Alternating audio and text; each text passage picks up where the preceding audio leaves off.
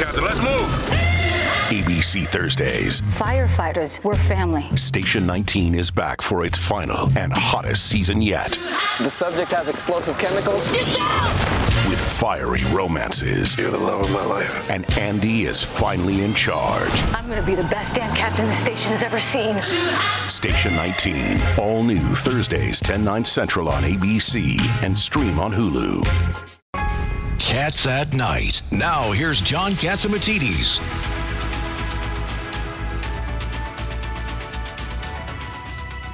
This is Cats at Night. John Catsimatidis here, and we're back. And, well, there was Siena polls were out this morning, and what the hell they're saying? Well, with us today is John McLaughlin, and a pollster in himself, and one of the best in the country. John, what the heck is Siena saying today? Well, I wish they'd put this poll out in October. So, because, full disclosure, I work for Lee Zeldin. So for Lee, it was great numbers because, during the campaign, the last time they polled in October, for Lee, he was a net negative. And, there were, I guess the governor was throwing a lot of negative ads at us, and we were upside down, 37 favorable, 41 unfavorable in this poll in October, but now he's 46-32. So I always have a little difference with Siena. I mean, because their poll is registered voters, not likely voters, and they only have 22% Republicans. That doesn't really reflect the turnout we got. Where Lee ran a close race and certainly lost, 5-6 points, but and did a lot better than people were giving us credit when these polls said we couldn't win. But John, what's really the election is over with. All right, this is the Lee Zeldin lost. Okay, it's over with. And I will tell you. Don't be like Donald Trump. It's over with. Okay, but John, it's Richard Wormley. Let me ask you. This poll was talking about Hochul made a whole bunch of promises about what she was going to do in 2022, and the polls show that the people are dissatisfied with the results. Talk it's about over that. With. Talk about the only that. poll that counts Zeldin is Election lost. Day. That's the only poll that counts. Oh, no, but now we say Zeldin election, Hochul election is over. But the point is, people are now saying that Hochul has not delivered. What do you say about that, John? They should have gone to vote. The people should have gone out to vote. That's what I said. I wish some of these people should have voted, but I wish these numbers were out in October because it certainly says the issues that we ran on, crime and the cost of living, are the top issues in the state. And what's upsetting is that these voters, they think the state's headed in the wrong track, 50% wrong direction, 38 right direction today. And they say that on the fiscal condition in New York State, only 7% say it's excellent and only 21% say good. That's 28%, while 66% are saying it's either fair or poor. That's a negative rating. So, and it's saying that New York has serious problems, and the governor's failed to make progress on several of the goals that she mentioned. I mean, when she was talking about that she, compared to a year ago, that she would demonstrate both honesty and integrity, 56 to 22 a year ago, they said that she did that.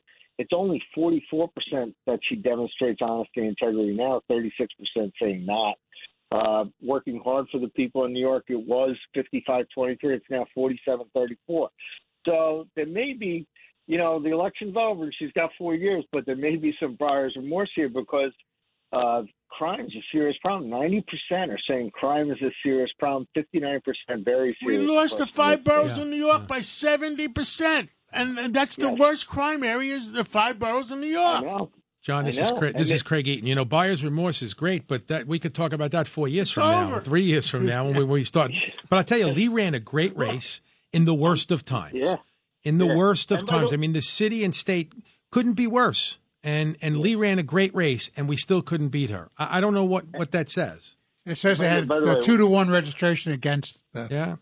That's what it said. At the end of the race, when we were doing our internal tracking, everybody that were looking to get above that 47%, they were Democrats, and they were deciding whether they go back to being Democrats or do they vote for Zeldin. By the way, what's interesting is after you lose a race, usually your ratings go down, and for Zeldin to be up net of 18 points since the election. Jesus Christ, you guys won't stop. It's over. I think we bring Governor Pataki back 4 years from now. Joining us in the studio, we have Governor George Pataki. Governor, welcome to the studio. Thank you, John. It's always great being back. I'm trying to tell Lee Zeldin it's over with. I mean, I'm trying to tell John McLaughlin.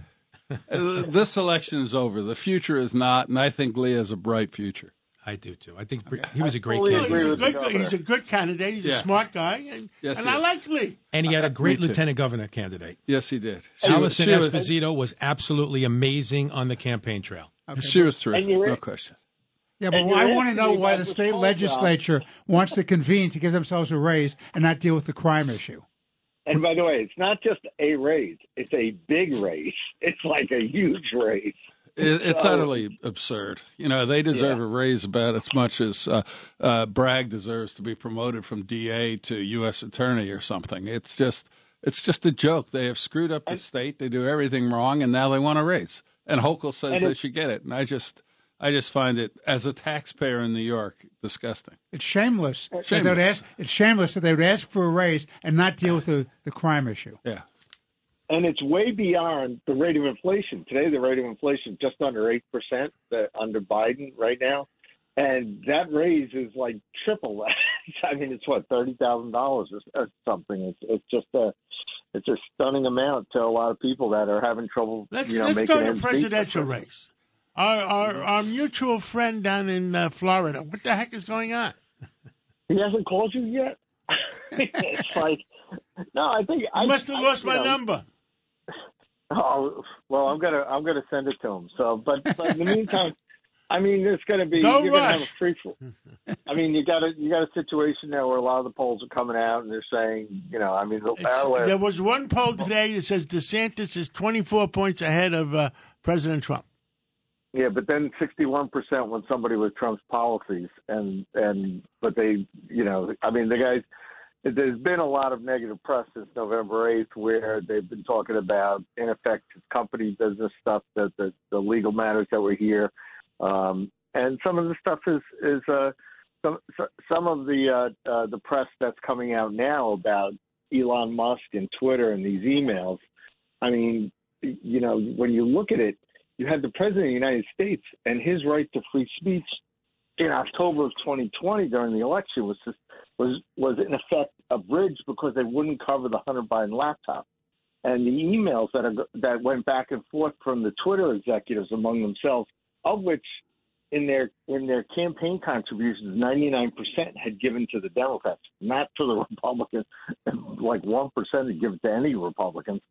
They were clearly trying to kill that Hunter Biden story, which when we did a poll back in on Election Day in 2020 for Brent Bozell and the Media Research Center, only 36% of the Biden voters were not aware of the Hunter Biden laptop story. And if they had been aware, 13% would have changed their vote by either not voting for Biden or voting for some We're other turning third out to be a lawless society. I mean, people are breaking the law all over the place, and nobody gives a damn. Governor Pataki? John, I think people do care. But and John McLaughlin, I love you. You're a brilliant guy. You're very loyal. Trump is the problem. If we don't nominate Trump in 2 years, the Republicans are going to win in a landslide. And you hit it right on the head. The majority of the voters, overwhelming majority, like our policies, but they don't like him. And it's time for us to realize that and move on. And yes, you are right about the Hunter Biden laptop. I hope there's a lot of hearings that comes out about it. But our candidacy has got to be about the future. It's got to be about the country. It's about restoring law and order and making sure the FBI and the Justice Department do the right thing and aren't political. That's not going to happen if Donald Trump's the candidate. If Lee Zeldin's the candidate, he will win, and that will happen. By the way, what I'm saying about it going forward, we had a situation where it wasn't just Donald Trump. It was also the New York Post. Their freedom of the press was suspended by, in effect, big tech. They did not cover that story. So if you were in a situation going forward in 2024 and we think we're going to get a fair hearing and going to win an election, not when you have big tech and big media censoring stories going forward. That this needs to be played out, and we need to find out more about this and what's going on, because if we don't, outside of ABC Radio, people will never get the truth. That's it. WABC tells the truth. Everybody else, well, scratch your head. Thank you, John McLaughlin, and we'll catch up again real soon. We're going to take a hard break right now, and when we come back, it'll be Lou Dobbs telling us the market was up 700 points this morning. What the heck happened? And then when we come back, we're going to have a good talk with Governor Pataki on his trip to Ukraine. This is Cats at Night on the Red Apple Podcast Network.